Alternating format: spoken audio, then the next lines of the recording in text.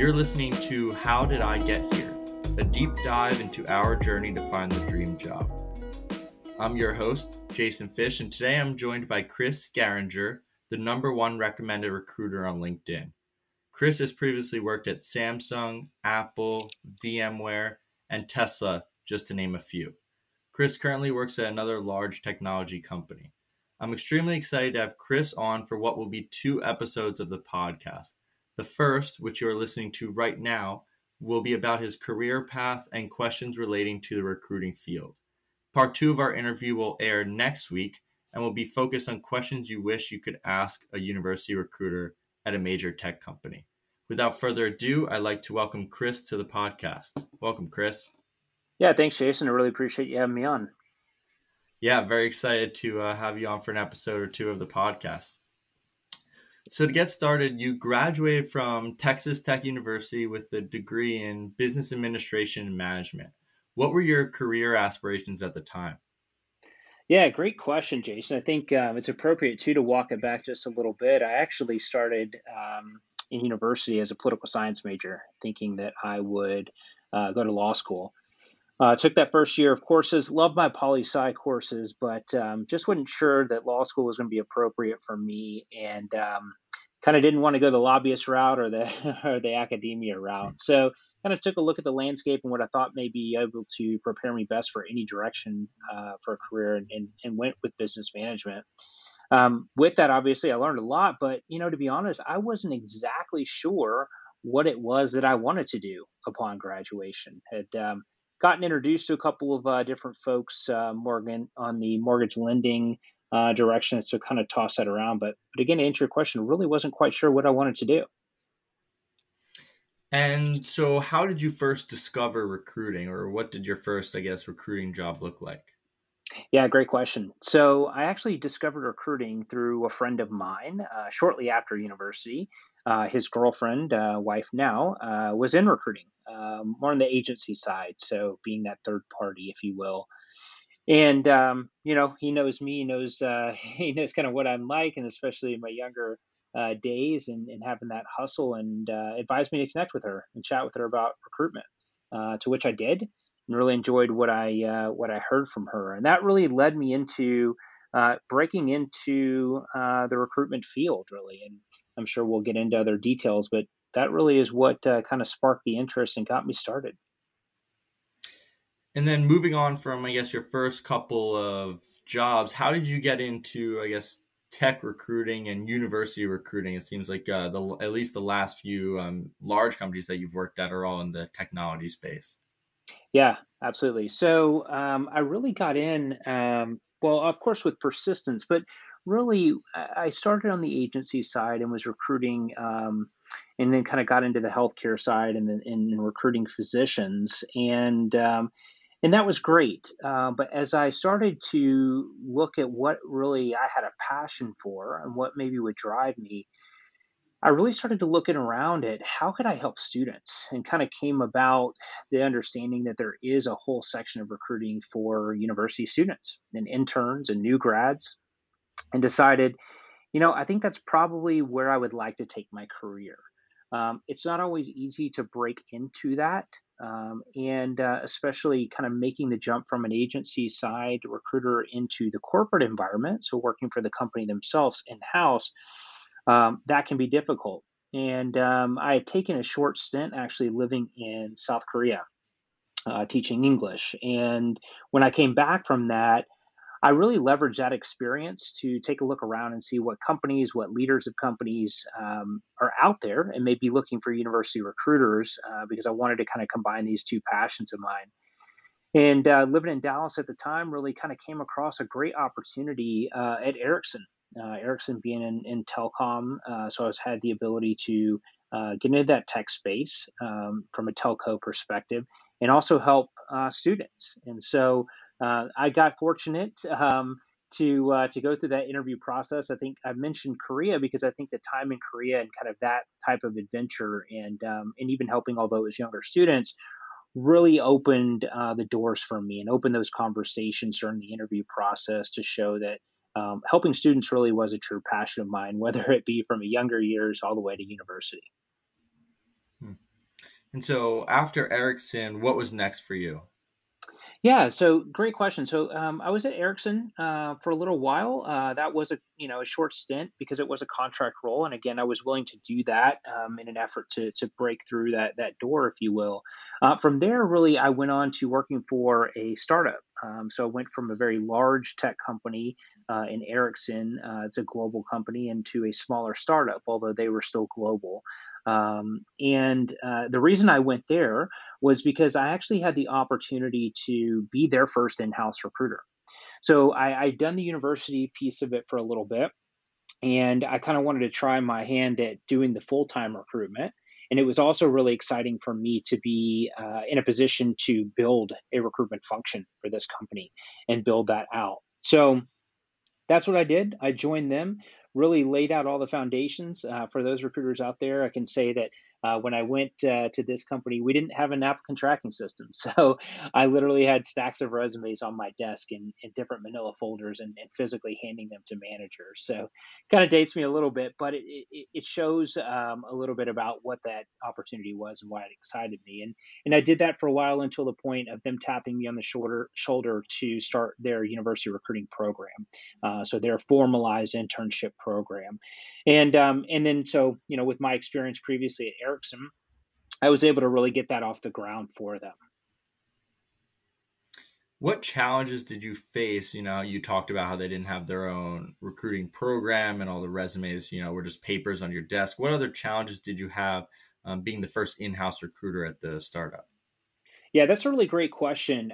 There's a lot, there's a lot of problems there, Jason. But I think what comes to mind, one of the biggest ones, is creating a very good relationship between recruitment and HR, the generalized HR function and generalized recruitment function, and the business.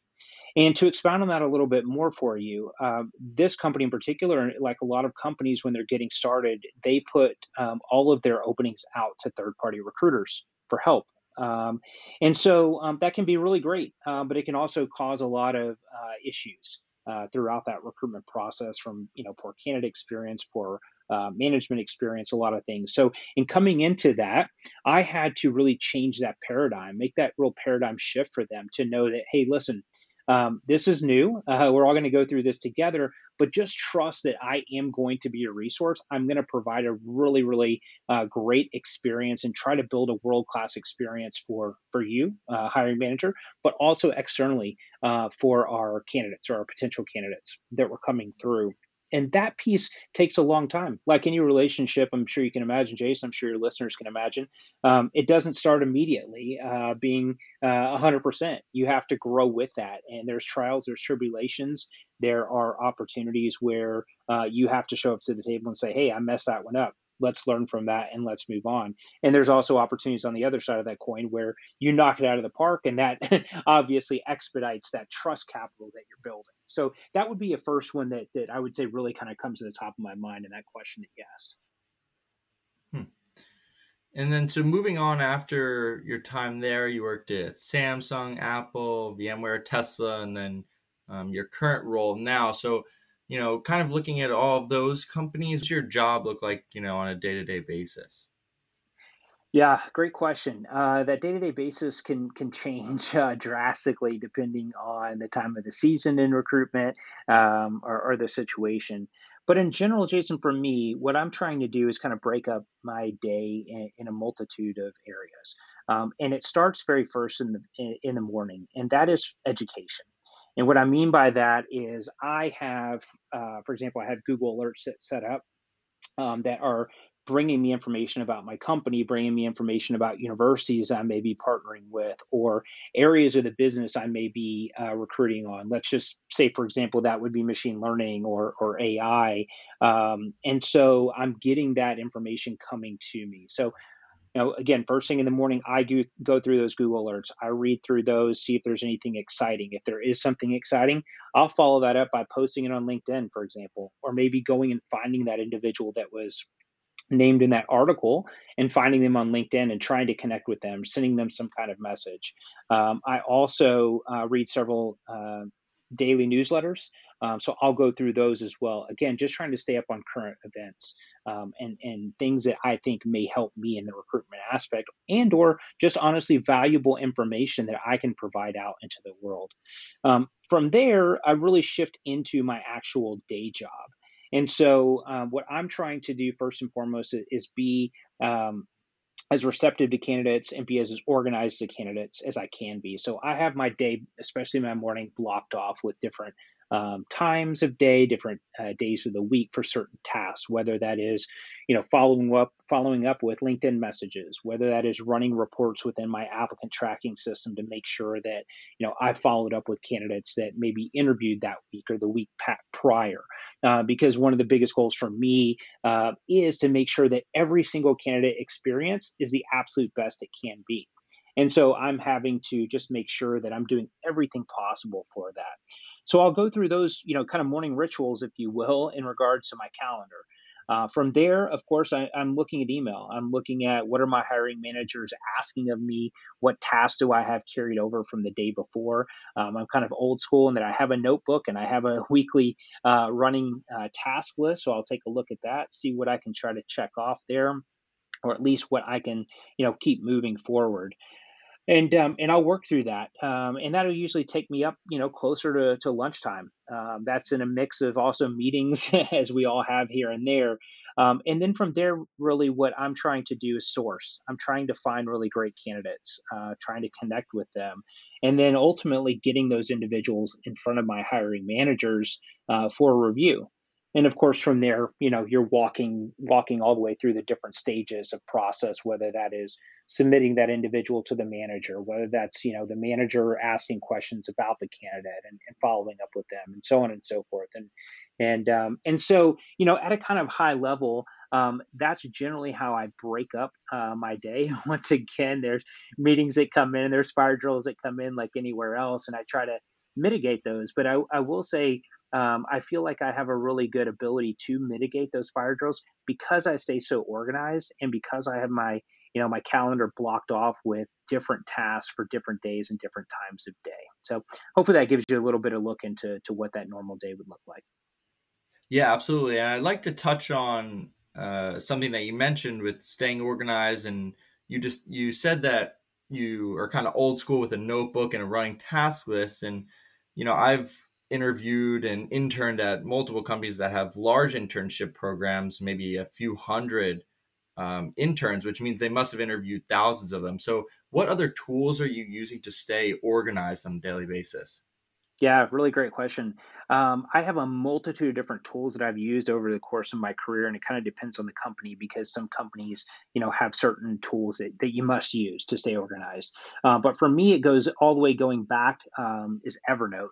So I'm a huge Evernote fan. I think the mobile UI is wonderful. I think the desktop UI is wonderful as well, and good search function. So, for example, Jason, like if I go into a meeting with somebody, I would normally pull up my Evernote and I would just take notes there right on my laptop because it's searchable, and I don't have to worry about going back and trying to look for a handwritten note in my notepad.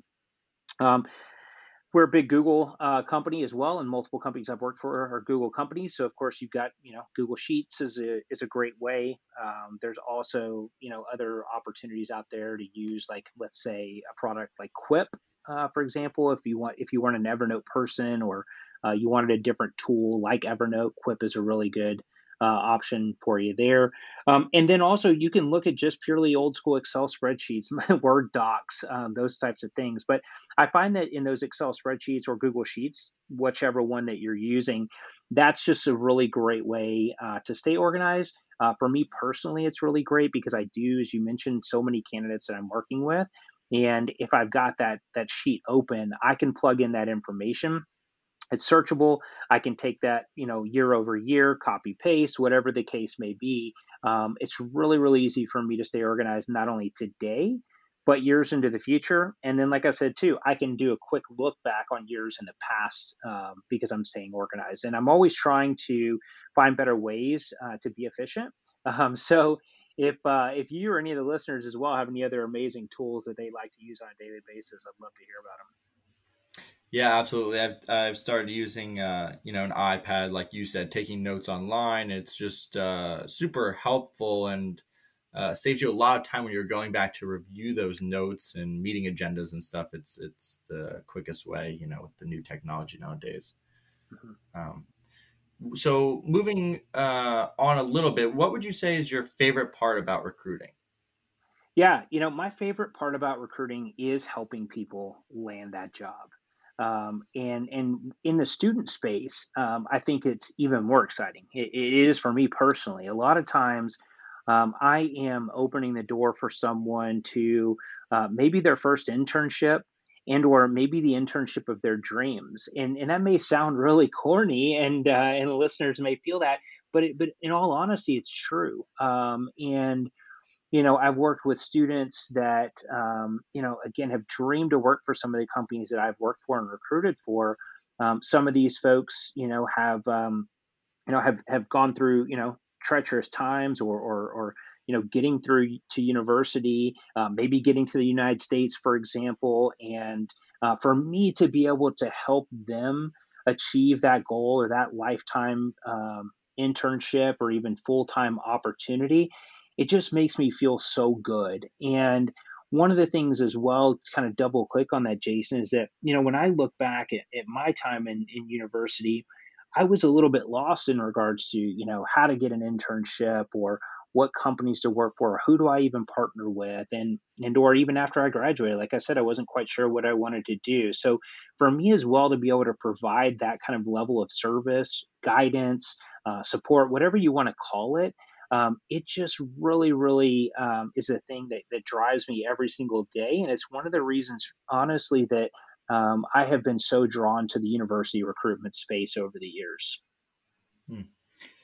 And what would you say are some, possible differences in recruiting process or maybe the internship program between some of the, more recent companies that you've worked at? Or is there anything that might stand out in particular? Yeah, there's a lot of differences in between different companies and their recruitment process. Simply put, some companies are recruiting year round. So you could look at a Tesla, for example, and they're recruiting spring, summer, and fall. So that never stops. And then you could look at other companies, like Apple, for example, where the good majority of it was summer recruitment, summer intern recruitment. So from those differences, you're going to have different recruitment cycles. You're going to have different recruitment strategies as well, and so that would be first and foremost a really big one. The other thing too that's different is how these companies go about finding their talent. And some of these companies really put a lot of time and money and effort into campus recruitment, getting boots on ground, if you will, to find these students and recruit them. That face-to-face interaction. Other companies don't have the ability or don't have the funds at times to be able to do that. So they're looking at it more from a virtual aspect. So if that is the type of company that you're trying to get into, it would behoove you as a candidate to be making these connections online, be it LinkedIn or wherever else you may be trying to network. And so you may be able to grab the attention of somebody there, opposed to in the first example, actually getting out to these events on campus and trying to meet recruiters there. So kind of top of mind real quick, differences in between companies. That's kind of what comes to mind, Jason. Awesome. And you made a lot of great points there that I'm going to touch on in our second part, which will be the second episode. So I'm going to save a few of those points for later. I just have two more questions for you for the first episode here. So, what do you wish you had done differently in your business journey thus far? Yeah, wow, that's a really big question. I think I'd like to say I would do nothing differently because I'm here in a really good spot right now. But I think that it even starts out even before my business career, and that would have been to take more advantage of the resources that were available to me in university.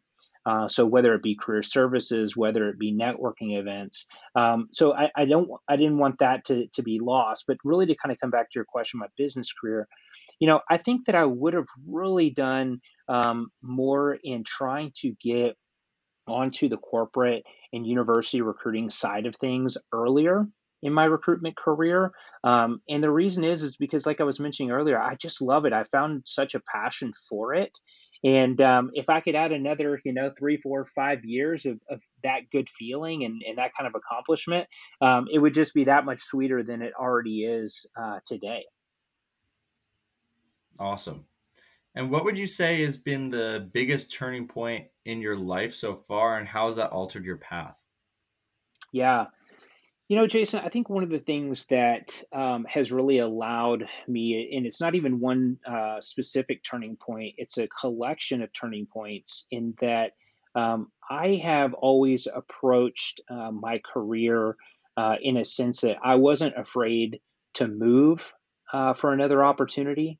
I wasn't afraid to leave a particular opportunity, maybe after what would seem a short while in order to progress my career, maybe to take a new title, maybe to take on as I was mentioning earlier, take on an opportunity where I get to build the recruitment function, or take on an opportunity to work for like a Tesla, for example, where I really feel like that technology is changing the world.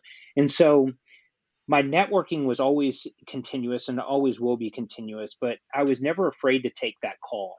And kind of like this, Jason, you reached out to me, and I like to respond to that. And so I think if I could give any advice, and I know some people, like to just have that ability to get with a company and stay with that company, and maybe that location forever.